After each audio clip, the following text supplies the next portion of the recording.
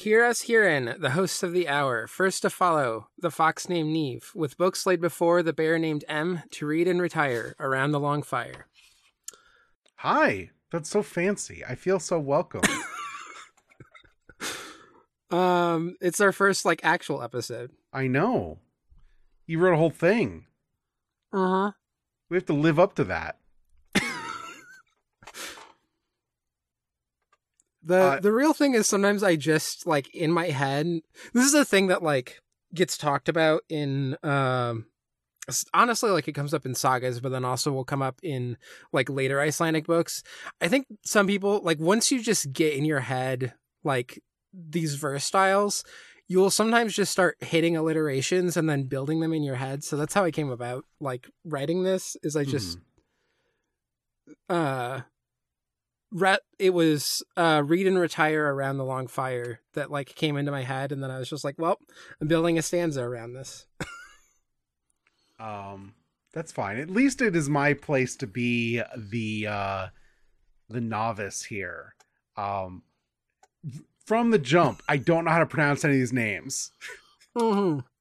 I wanted to get into how much do you want me to, like, correct pronunciations, I guess. You are welcome to try. I'll do my best. The one thing that's annoying to me, that I understand why they do it for English readers, but the just changing all of the eth, like, letters into D's is just very frustrating, because those are two separate letters in, like, Old Norse and Icelandic. Same with just, like, getting rid of all of the, like, accents and the umlaut over the O and stuff. Yeah. Because then I often have to look it up and be like, okay, is this an eth or not?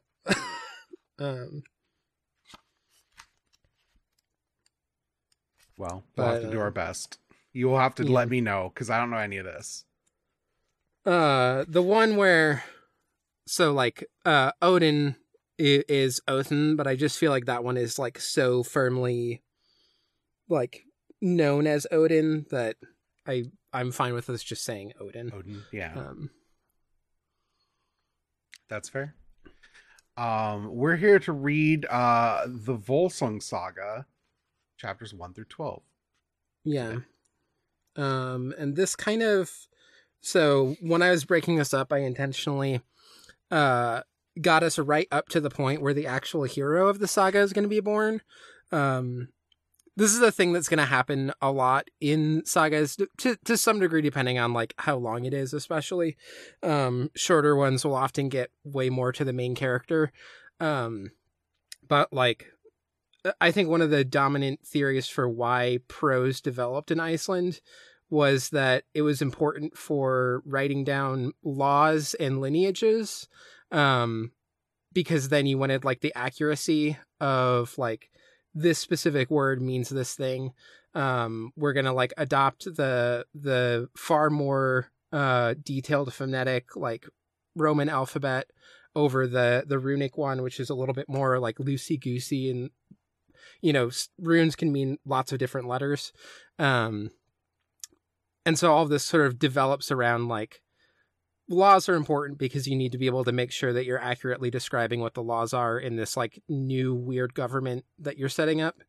And then lineages are important because you need to establish that people have the right to rule. So a lot of sagas will start with essentially the lineage of the main character. That's basically what we get here, going all the way back to essentially Odin. Yeah, I think this one in particular would be fun to just kind of go chapter by chapter a little bit, since there's a lot of, like, self-contained little fables and stories in this one. Yeah, we can do that. We both were like, we don't want to write a lot of notes. I figured a more open discussion of this would be more appropriate than book report style. But it is just an annal of things happening. Most of them unfortunate. Yeah. Extremely legends happening in this book right now. Yeah. Including, like, so the first one with Odin, and then there's the story of like Siggy, and then Skathi has the thrall Breathy, and then kills the thrall because he's better at hunting. Literally on page 1, there's the line in this book that is Breathy was well informed in the things he had to do. He was equal in skills and accomplishments to those who were thought more worthy, and he was better than some. And I'm like, man, I feel like Breathy all the time. I love this guy. Turn the page, he's fucking dead. Just immediately gets killed for, in some ways, being better than some. Yeah, unfortunate. Yeah. But yeah, and I know like this one, there's some speculation that because the name Skathi here is like also a goddess of like the hunt that existed. Mm-hmm. So some of it is like, oh, are they like mixing up some legend about the gods in general? But yeah, then this sort of gets us Odin helping guide Siggy out of this trouble. The thing that surprised me about this as someone who's read a good amount of like mythic literature is there's not a lot of like moralizing attached to this. Mm-hmm. Siggy did an evil thing, like a petty thing and an evil thing, and Odin's like, and then we just follow him as Odin like leads him, and it's not like Odin swore that he would like rue his family line, blah blah blah. Like there's none of that that you would find in like a Greek myth or something. It's just here we go, we're following this guy. He did an evil thing, and that doesn't really matter. He's gonna go get some warships and be a king. Yeah. Yeah, it's very funny that the one that's gonna be about like like Volsunga Saga probably existing in large part to establish the like lineage of the Danish kings going back to Odin is like literally the first guy from like Odin to the like mortal line doing like one of the worst crimes that you can do, which is committing murder, which in like the Old Norse world was defined as not just killing someone but trying to conceal the act. Yes. It was like a lighter sentence if you killed someone and then proudly announced it. Mm-hmm. So, yeah, just immediately starts with a murderer. Then he goes on to become king, and he gets a wife, and has a son. But then and he gets betrayed by his wife's like family, which is a recurring bit. Just don't trust your in-laws, I guess. Yeah, but again, it's not like I was surprised at how little this was set up as like the tragic fall of the king who was built on false pretense or whatever, right? There's a lot of that throughout this, just morally ambivalent in a way that I find kind of refreshing. Yeah. I wonder, it's been a while since I've like read through all of this. But I remember once we get to Seather, who's like the main hero of this, who's about to be born at the point that we've reached here. I feel like a lot more of that becomes about like trying to test him and analyze him, and because he is supposed to be like the most heroic and like valiant of the line. And so I think we might get a little bit more moralizing there, but I'm actually not sure. Because also, this is true of a lot of sagas, but I feel like this one in particular is like very, very concise and terse. Like it just tells you what happened, is like in and out. There's some great line later on that's just like, what is it? It's the end of chapter 11 where it's, now it was as they say, no one is able against many. Yes. Just though that does come right on the heels of Odin just going, nope, no more boons, get fucked. Mm-hmm. We'll get there. Yeah. But yeah, so then what is it? I think it's the son of Siggy. Yeah. Rarer, who is took trying much to have a booty kid for himself. Yeah. Great line. Wants a kid. Yeah. Beseeches Frigg. Is that how you say that? I assume. Yeah, Frigg. and then told Odin. And then another great line in translation here is Odin was not without resources, which is how I want every god to respond when I pray to them. I am not without resources. Then I get what I want. Beautiful. But sends a wish maiden with an apple and like shaped as a crow. And this character comes back in like a chapter in a way that is like weird. Yeah. I also love the detail of just like a crow comes and like brings an apple and drops it into Rare's lap, and he's just immediately like, I know what this is. Yeah. But yeah, so then they finally have a child, or well, she gets pregnant, and then Volsung is like, what? There's like 6 years. Yeah. Yes, she is pregnant for 6 years with this child as her husband goes off and dies. And she realizes that she needs the child cut from her, and so she dies. And he comes out like full, like a 6-year-old and kisses her as she dies. Yeah. Normal behavior. And as a note, the name Volsung here probably comes from like a misinterpretation of what is it? Whalesung, which would be like the son of whales. Mm-hmm. In other older stuff. But here it just becomes a name. And it is particularly strange here, even in like the construction in Old Norse or in Icelandic, because usually this UNG does denote like a line rather than it's like a line of people rather than a specific individual in that lineage. Mm-hmm. So yeah, it's just strange that there's like a character named this, but then the saga itself is about his line. Yeah. And then he grows up big and strong and cool. And then marries the wish granter who was a crow. I'm not even gonna. You got to help me with this one. Hlios? Yeah. Yeah. And Hloth is. It's weird because like this is. It's not really meant like remarked upon, but she is basically like his like she helped birth him in like a metaphysical way, his metaphysical midwife. Yeah. I mean, we're gonna get like even wilder incest as this goes on. Oh yeah. I mean, we have that this week. Yeah. So yeah. Oh yeah, and then they there's this tree barn stock that's like in the middle of the giant hall that he builds. Yeah.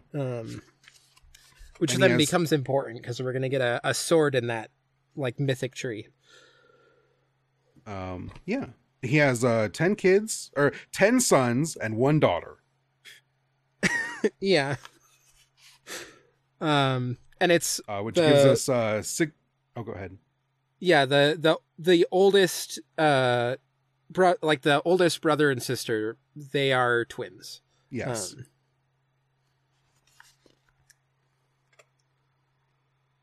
And then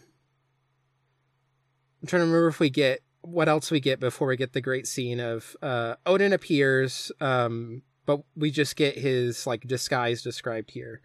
But if you've read some of these, you immediately recognize, oh, he only has one eye.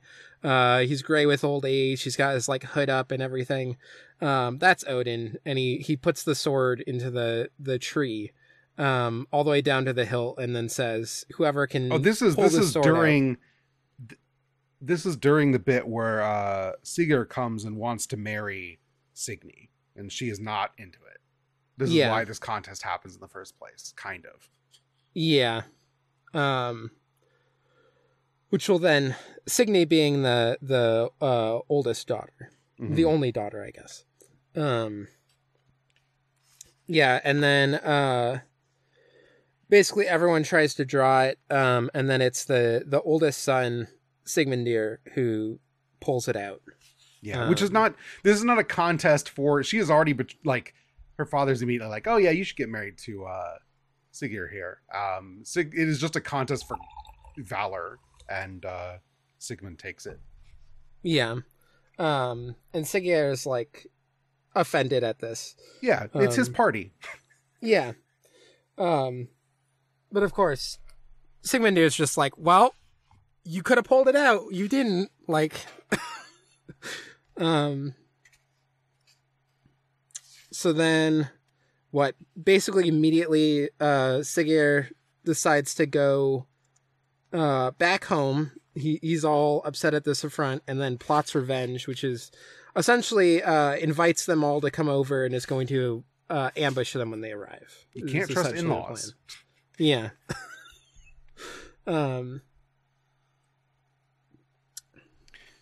And so, yeah, Volsung shows up with his 10 sons, and it goes very badly. Yeah. So he dies in the initial fighting. There's a part where Signy even comes up and is like, turn around, like he has a huge force. And, you know, being a heroic figure here, Volsung's like, I must face my fate. Like, I've never turned back from a battle. I'm not going to run away now. That would be unmanly of me. I'm going to go, even if I die here, I'm going to like go face my death. So of course he immediately beefs it. Yes. Yeah, and then we get this, is that in this? Yeah, in this chapter as well. In chapter 5, we get the she-wolf. Well, first we get, so everyone's going to be put, like the brothers are all captured and they're all going to be put to get death. And Signy's like, well, I would like you to spare them. Maybe you could just like put them in stocks. Yeah. And don't do anything for them. It wouldn't work. And he's like, well, if you just want them to just like waste away and die, then that's fine. Cause that's way worse than what I was going to do, which is like slay them immediately. And thus does that. Yeah. And so then this she-wolf comes and is eating the 9 nights in a row, is eating the brothers one by one. While the others, I guess, just have to leaving watch only in horror. Sigmund. It's really nice. It's really nice that they left the guy with a name. Yeah. Yeah, none of the other brothers get names. You just know that like nothing good's gonna come of them. But and then there's a note that the she-wolf may have been Siggeir's mother, with witchcraft and sorcery, assuming the shape of the wolf. Mm-hmm. But yeah, on the final night where Sigmundur is gonna be eaten, Signy sends out I forget the like exact relation to her, but I mean it's basically like some sort of servant, to put a bunch of like honey on his face. And so when the wolf comes, she like licks the face and was supposed to, I think, also put a bunch of honey in his mouth. His mouth, yes. Yeah, and so then when the wolf like sticks the tongue in his mouth to try and lick out the honey, Sigmundur rips her tongue out. Which causes her to destroy the tree he's tied to in her like throes. Yeah. And he bit her tongue so tightly that it leads to her dying, which is man, that's a lot. A very intense death. Yeah, no, this guy, French and wolves leading to their deaths, it's a lot. Yeah. And then so Signy sends her 2 sons that she had by Siggeir out to Sigmundur, one after the other. And there's this like test that Sigmundur has where he's like, oh, make some bread while I'm out looking for wood. And it's going to be revealed that there's like a very poisonous snake in there. But the 2 boys who are the sons of Siggeir are like, I heard something moving in the sack of flour and I was scared, so I didn't didn't go use it. And then at Signy's request, both are killed. Yes. Both sons for being failures to be able to avenge the death of her father. So now we get the true like big incest moment in this story.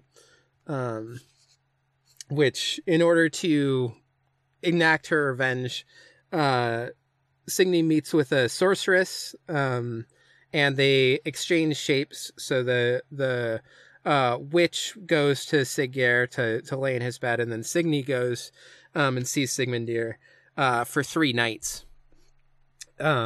And they have a son together through this magic, who is named Sinfjotli. And him being not born of Siggeir, this like wicked man, is, you know, great and powerful, and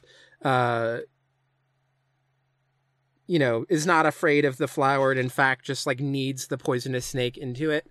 Yes. It's hardcore. This child is like, you know, those like pictures of like those buff bodybuilding children. That's what this guy is. Yeah. And so they basically, Sigmundir and Sinfjotli live together for a while. At some point, I forget exactly how they get the wolf skins. They just like come across some people, who have them, but they ended up putting on wolf skins and turning into werewolves for a while. Mm-hmm. Go around killing people and doing sort of this contest with it, where Sinfjotli ends up taking on more men and is wounded. Siggeir said, like, if you see more than this many men, like, call me to come help. But he doesn't call for help, but is wounded. But then Sigmundir remembers when he saw 2 weasels that, like, one bit the other. Or does he bite Sinfjotli? I'm trying to remember. I'm looking at this now. Yeah, no, they fought because they argued about him rushing off and killing the guy without calling for help, and they have a big fight, and he bites him. But then sees a vision of the weasels enacting the same thing and being cured by a plant, which he then uses. Yeah. A raven just happens to fly by at that moment then with a leaf from the plant. Yeah. And he uses, and of course, raven, crows, these being symbols of Odin. So once again, Odin's in here, making sure that the family line can continue to at least get us to Searthur.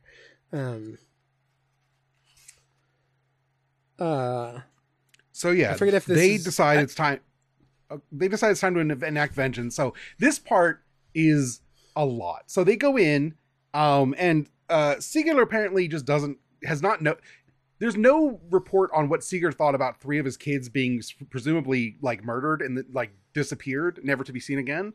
Yeah. But he's got 2 more now already. They got more kids. And they are like, as the 2 murderers are sneaking into the hall to enact this grand revenge, the kids run chasing like a golden toy and find these 2 big hulking like forest men ready to murder them all, and go and report back. And it's a whole deal. And Signy's like, oh, I think you should kill these 2 kids. I think that would solve your problem immediately. You should kill them right now. And Sigmundir says, I will not kill your children even if they have betrayed me, says man who has killed 2 children before. Yeah. Why now? Why have you decided this is the moment? But here, Sinfjotli's like, I'm fine killing some kids. I love killing kids. Yes. Fuck them kids. I forget where it is in here too, that because Sigmundir doesn't know that Sinfjotli is his son. Yeah. And so he thinks that he's Siggeir's son, and is like, kid has bad vibes because of this. Yes. Anyway, they get captured, unfortunately. And the king throws them into like he builds a big like hill and chains them on either side of it. Yeah, so this is specifically like a cairn, which like, so a lot of burial, especially for like warriors, and like a normal person might not get this, but like a warrior, they would like build like a giant mound over them. And so I think there's a giant metal plate that's in between the 2 of them, but they're like inside a burial mound. Okay. But with like some room in there. So like a giant hill is built, but it's like basically built over them. Mm-hmm. And so it's essentially a buried alive, but like instead of digging down, you just build on top of them. Yeah. Signy sneaks some food to them in a bundle of straw, and when they go like digging with their feet, I assume because they're tied up into the mound, Sinfiotli finds the sword. Yeah. And throws it up into the slab, and it like saws the rock, and they get free, ready to do some murdering once again. Yeah. This being the super powerful sword that Odin put into the tree trunk. So yes. It's important to track the sword because it's a key sword throughout this. So anyway, when they come in to do their big revenge, then they go and this is where Signy announces that she has set this all in motion, and that and Sinfiotli is his son as well. What happened, and because she has done all of this and exhausted herself on this plan for revenge, she no longer wants to live once it's achieved, and kisses them both and walks into the fire. Yeah, because they set fire to like the Great Hall. Yeah. Some of this too is like this.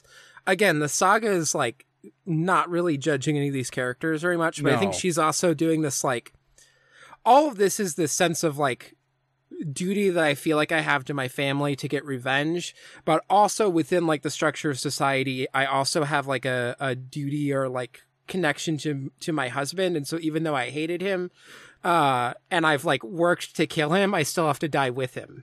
Mm-hmm. I think is also part of what's going on here. Yeah. But yeah, just great when as she walks into the fire. And then I think they basically just gather a bunch of forces. Sigmundur marries Borghildur, which may or may not. Often when you see like Hildur at the end, that suggests that they could be a Valkyrie. I don't know if that one ever fully gets like confirmed in this. And then when does Helgi come along? Literally the next line. Oh yeah. Yeah. Then it's Sigmundur and Borghildur who give birth to Helgi. Yeah. And then Helgi grows up to be another strapping young lad who does a lot of murder, and Sinfiotli goes out with him riding as like his lieutenant, I guess. Both commanded the men is how the chapter ends. Yeah. Then eventually, while they're going around being Vikings and raiding things, Helgi comes across a king called Hundinger, and there's sort of a battle here, and he basically kills like, you know, all of Hunding's important sons. So we've got Alvir, Aelvir, Hervarthur, and Hogbarthur. All of them go down. I think I forget exactly how this comes back, but I know we're gonna get some stuff with Hunding's sons, or like Hunding heirs. I'm looking through because this chapter with the marriage to Sigrun is the one that has fallen the most out of my brain in the last like 2 days. But yeah, because we also get the competition, right? Well, yeah, he runs across Sigrun, and she says she's promised to Hodrod. Hogni. Which one? Oh yeah, she's the daughter of Hogni and is Hodbrother. Yeah. Yeah. And she does not want to do that. She'd really like it if someone came and murdered him and saved her from this marriage. Yeah. So Helgi basically does that. And when he goes to do that, that's when they have this big Is this where they have the big like insult off? Yes.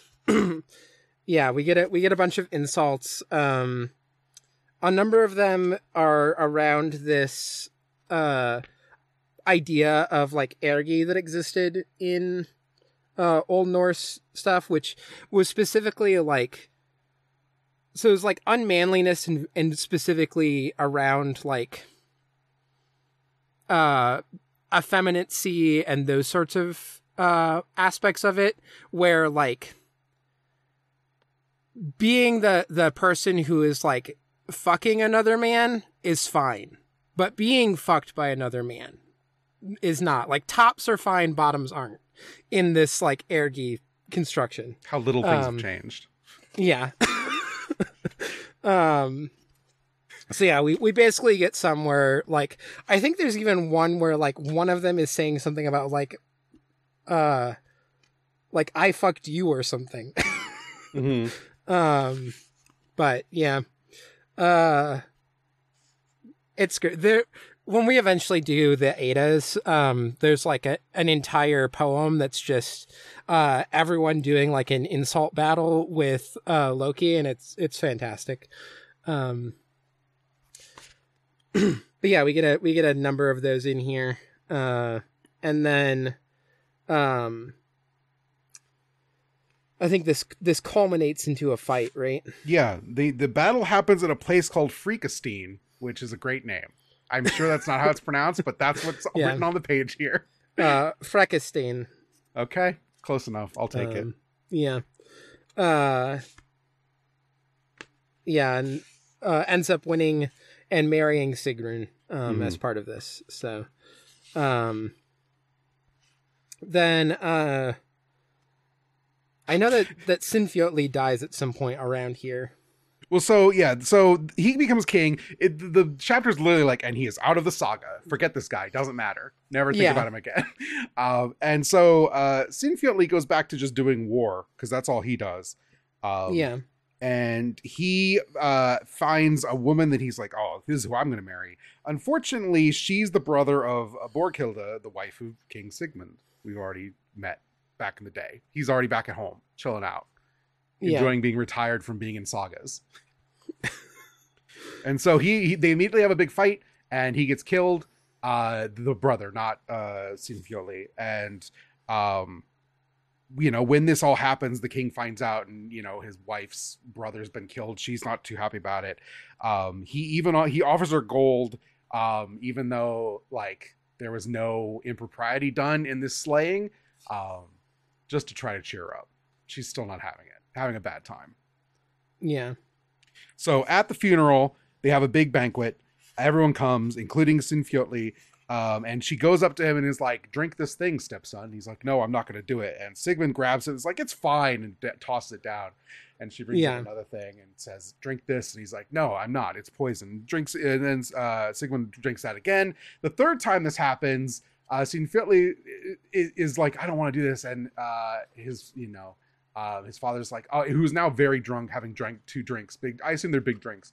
Is like, oh, you big baby, drink the damn thing. And he drinks it and it's poison. He immediately dies. Yeah.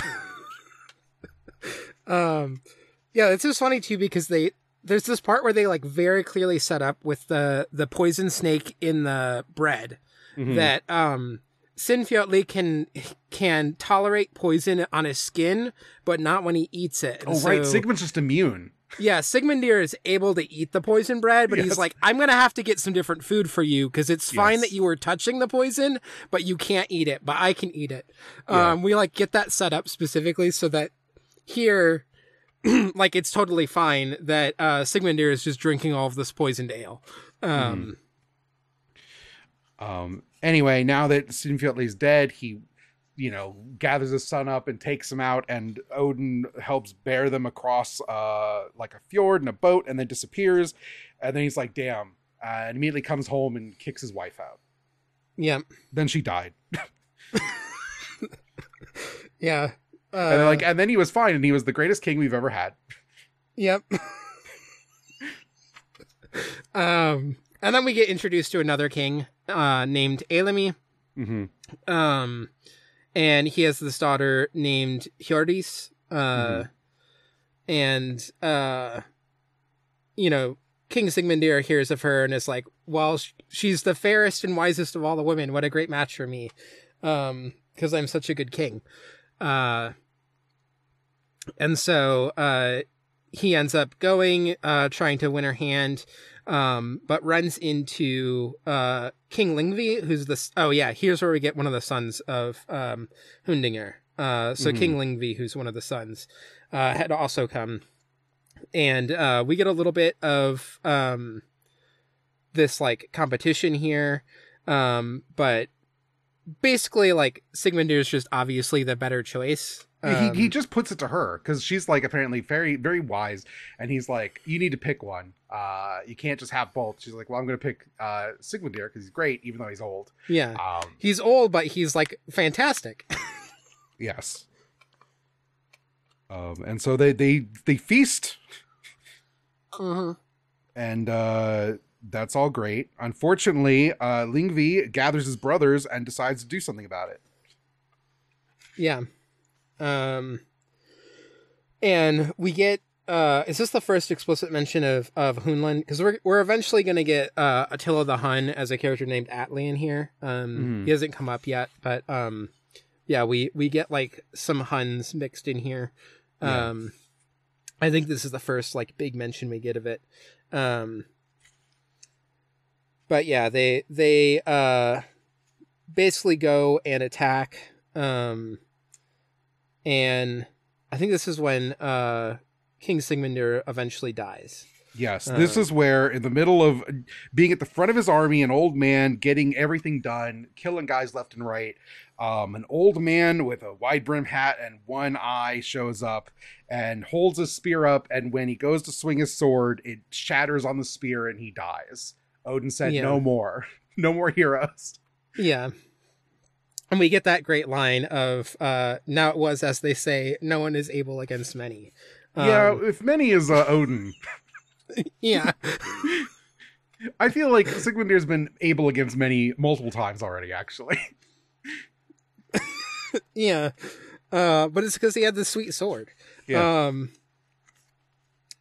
But basically, yeah, Odin's coming in here being like, because Odin clearly must know what Hjördis knows, which is that she's already pregnant with Sigmundur's child. Yes. Because this will then become the big his like dying breath, basically. I think, is it that he then passes on? He learns that Hjördis is going to have a child and passes on the shards of the sword. Yeah, he literally is like, oh, take the pieces and they will be forged into Graham, and our son will bear it and be great, greater than me even. Yeah.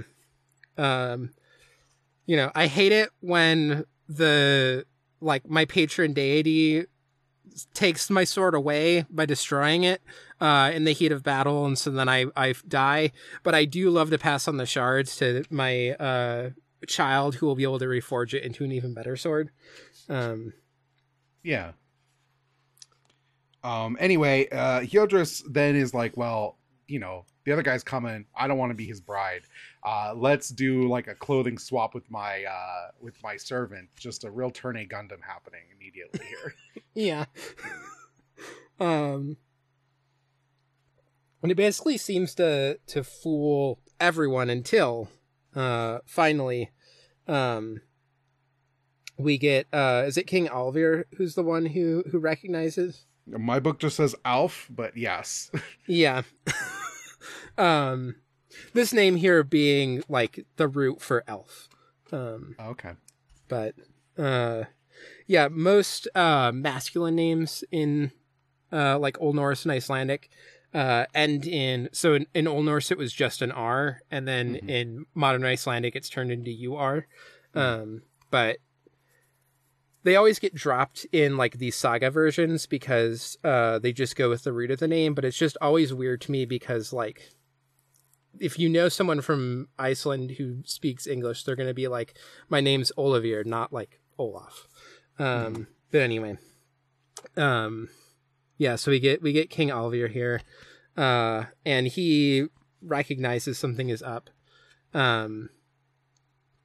and gets this: how do you note the break of day when the night grows long if you cannot see the heavenly bodies?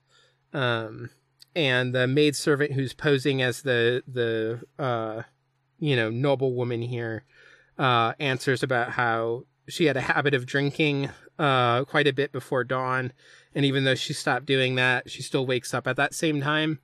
And then asks the king's daughter posing as the maid woman, and she's like, "Oh, I have this magical ring that turns cold just before daybreak." As a note, he's already gotten both of them drunk here, so I guess that's like part of why they're giving up the game. But they're still really bad at this. Yeah, this is the worst Freaky Friday ever. It's still like amazing that they got on so long with this like this ruse, but yeah, and so then immediately Olivia recognizes that the maidservant is in fact Herdis, the king's daughter, and says, "You'll be my wife. I'll pay your dowry, and you'll have like the kid that you have and be a part of my family, essentially." And that's where we end, because we're about to get then the hero being born. I love how quickly he's probably going to be born. And again, it's been a while since I've like reread this last. But I feel like heroes always just like come out of the womb just swinging. There's just a brevity that is like astonishing to this. Yeah. It's good. I was really taken aback. I was expecting something more staid and like a little more like elaborate, and it just being kind of like, I don't think this is like a like goofy, but there's like a wryness to it that I think is really good. Yeah. Yeah, there's just like a... what are you gonna do against the fickleness of fate, other than kind of shrug and roll with it? Yeah. There's a certain amount too to which like the way that and obviously different sagas that we read are going to have slightly different prose style. Some of them are going to be a little bit wordier, but I feel like there's still usually this like they tend to be similarly like concise or to the point, especially around action scenes. Like I can't think of a single saga that I've ever read that will like describe a fight beyond sometimes it'll be like a pretty small one, and so then it might tell you like this guy cut off this guy's leg, and it's just like so like blunt, like this is what happened. We get a little bit of this here with like he bites off the tongue and then like she bleeds to death or whatever, or like the pain is so bad or whatever. And so much of it just seems to like embrace this, like so many of these stories are about this kind of impossibility of facing fate, and so when it comes down to the like people's deaths and everything, it's always just so like, and then they just walked into the fire and they were dead. Like what are you gonna do? It's true. Easy come, easy go, I guess. Yeah. It's good. I was really surprised how much I enjoyed this, and then when hitting chapter 4 was like, damn, really? Already? You kidding me? Come on.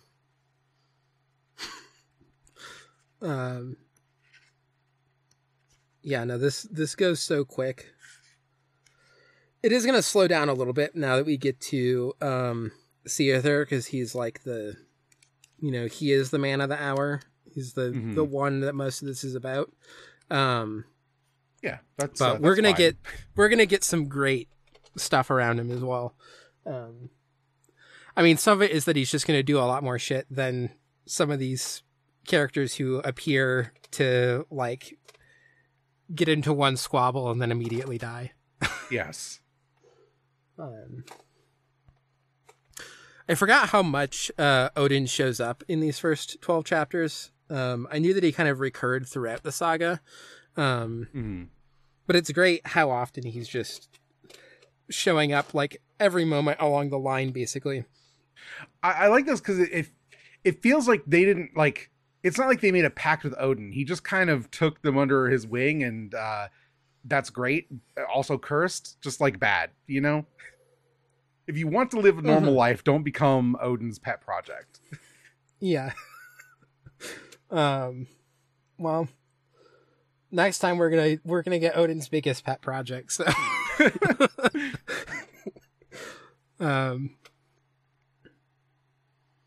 yeah, it'll be fun when we get to some. Again, this being like a legendary saga. There's just so much like weird shit that happens in this, in the way that you know, when we get to some of the Icelandic sagas, it's so much more grounded in, like, I am a person writing this, living in Iceland, about events that happened here, and so even if they were 200 years in the past, I'm like still imagining my modern existence more, rather than being like, yeah, a she-wolf came and ate all 9 sons. You just get so much more like cool evocative imagery here.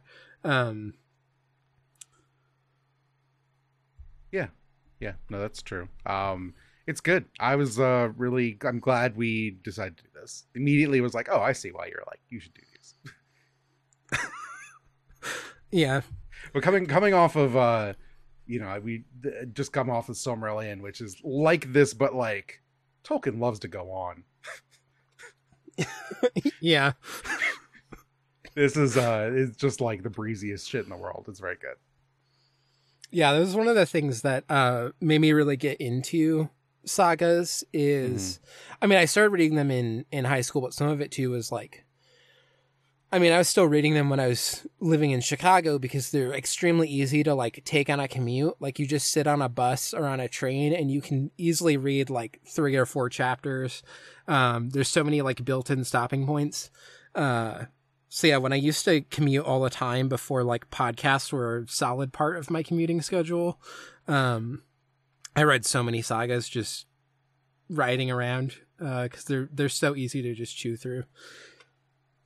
Yeah, no, that's when I did a lot of my reading too back in the day. Now I just never do that, unfortunately. Yeah, I think that's it for now. I mean, I feel like as we get further into this, we can talk more about some of the themes, but yeah, right now we kind of just get kings butting up against fate, which is its own fun, but I think once we get like deeper into the saga, you know, next time, and especially when we finish it, we might have more stuff to pull out. Yeah. I wanted this to be short just in case there's a lot of context that was necessary in our first episode. Turns out, we were hit the ground running on this one. It's pretty straightforward. Yeah. Sometimes you have a kid and that kid's really strong, and that kid has a kid, he's even stronger, and it's just fucked up. Yeah, there was a moment when I was reading this where I was like, there is a little bit where like a saga like this is just anime. Yes. You see, Bardock has Goku, and then Goku has Gohan, and Gohan's the strongest of them all, but he really likes books instead of fighting. Yeah. Yeah. This one's like generally stronger, but does have the problem that he can't ingest poison.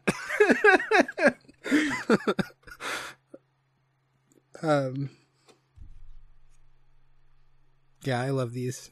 Anyway, I feel like we're done here. We're done here. We'll be reading, what is it, 13 through 24 next time, right? I think so. I actually forgot to double check this. If you go to the webpage at abnormalmapping.com/longfire, you can see our schedule. Yeah. Which will have what chapters we're reading, and I'm going to click it real fast and find out what we're doing, because, it's 13 29. through 29, yes. Yeah, it's like, I feel like we went a little bit. I definitely did like even shorter for this first one than the other two, in part just because I didn't know how much we need to get into. Yeah. And also because I thought ending right before the hero shows up was, 1, like fitting for what these are, and 2, kind of funny. So. That's fair. Oh yeah, we're gonna get to some good shit in the the next reading. All right. That'll be next week. This will be out on Thursday. That's the 3rd. As I look down at my schedule, I'm like, all right, I gotta edit this as soon as I'm done. Yeah. And where can people find you on the internet? People can find me at FoxMomNia on Twitter and co-host. And if you go to exportodd.io, that's where you'll find all of my other podcasts. 2 of them you get a week early for if you do the like $1 tier. The first one is Ornate Stairwells, which is a movie podcast where my friend Autumn and I watch a movie every week and then talk about it. Although right now we're doing Twin Peaks. And also I fell off of watching movies hard for a couple weeks because I watched all of Gundam 0079. So movies will probably be coming back soon, but I've heard of this Gundam. Yeah. And then the other one that you get a week early is Pondering Putan, which is a comedy podcast that I never am quite sure how to sell because I think it's funny, but is Pondering Putan a comedy podcast, or is this week Autumn's manifesto about rock music in America? I mean, it is Autumn's manifesto about rock music in America. I'm just saying that someday a court of law will use that episode against them. Yeah. It is very funny when Connor and I both just say REM's not dad rock. So there's still some comedy in there.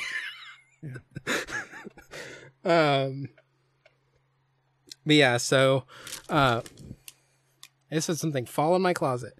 And then my other podcast, which is not a week early, mostly for logistical reasons, is Ghost Divers, which is an anime podcast. And I'm currently on recording hiatus, but it's not going to affect release schedule because we're just trying to tighten up the turnaround between recording and release.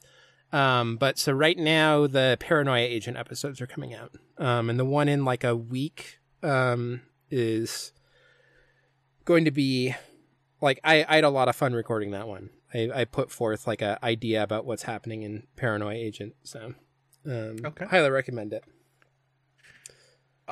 You can find me on Twitter at em_being. You can find all of my podcasts at abnormalmapping.com. We have a lot of them. Our main one is a game club. It comes out every month called Abnormal Mapping. You can find it at thebestgame.club. We recently did an episode on Norco, which is an adventure game that came out earlier this year that's really good. We're about to play Snatcher, which is Hideo Kojima's adventure game about what if Akira and Blade Runner and what even else? What if every 80s sci-fi movie was all happening at once? And it's actually pretty good because it's really stupid. Having a pretty good time playing Snatcher already. We have a movie podcast that is... So, if you listen to Ornate Stairwells and you enjoy it for its like considered takes on like what is in the frame of a movie and like the power of a picture, I have one called Reptoid Screenings, reptoidscreenings.com, that is like ideologically aligned, but about the opposite. We agree on a lot of things, but we just go about it in the opposite way. It is mostly about like thematic content. And it's good. I'm excited to get back to recording. We had to take a break because scheduling a podcast is hard. I have a Patreon. If you want to support the Abnormal Mapping shows at patreon.com/normalmapping. We don't do early podcasts because I could never record that way. But we have a lot of bonus premium podcasts at various tiers. $1 gets you a Great Gundam Project, where me and my normal co-host Jackson go through and are watching all of Gundam, the anime Gundam. We've been going for 5 years now. What's that? It's a fucking cartoon about robots. That's often about politics. It's usually derogatory, but sometimes positively. It's been like great fun. It's good. We were like hundreds of episodes in, and we've got hundreds of more to go. We're in the middle of a CG kids show called Superior Defender Gundam Force, which is honestly better than most of the Gundam we watched. And we're watching my toddler really liked the first season of it. Not into season 2? Yeah, it was not as into season 2. That's a shame. Not a Genki Maru fan? Genki Maru's so fun. I think that like there's just like more moving around in terms of the plot, whereas season one has so much just like this is the monster of the week kind of stuff. Yes. That I think just is far more hooky for a 3-year-old. That's fair. That makes sense. Anyway, $5 is Blockbusters, where once a month me and Jackson sit down and talk about a Hollywood movie and just the weirdness of Hollywood film. We recently did one on the Pelican Brief. We're recording one this weekend on Knives Out, which should be great. And at $10 you get VoIP Life, where just as a thank you, every 2 weeks we goof off and talk about stupid shit for an hour. We have one coming up with friend of our shows, Dia Lucina, which we recorded yesterday. It was great fun. That's everything. There's a lot of podcasts. This podcast, of course, you can find it at normalmapping.com/longfire. It comes out every Thursday, other than the weeks it doesn't. Our first break will be in we'll have 2 more episodes, then we'll take our first break, I think is how that goes. We'll announce those in advance. If you'd like to send emails, we haven't really decided we're going to take emails, but we'll probably get to them. You can go to abnormalmappingpodcast@gmail.com, and I will just handle those when we decide we have enough to do one. Probably not anytime soon. Probably not after Volsunga Saga. We'll probably wait a little bit. If you like this, share it, retweet it, re-choast it. What do you say? Reblog it on co-host like a normal person. I don't like the verb choast. I'll be honest. It's unpleasant, but that's why I like it.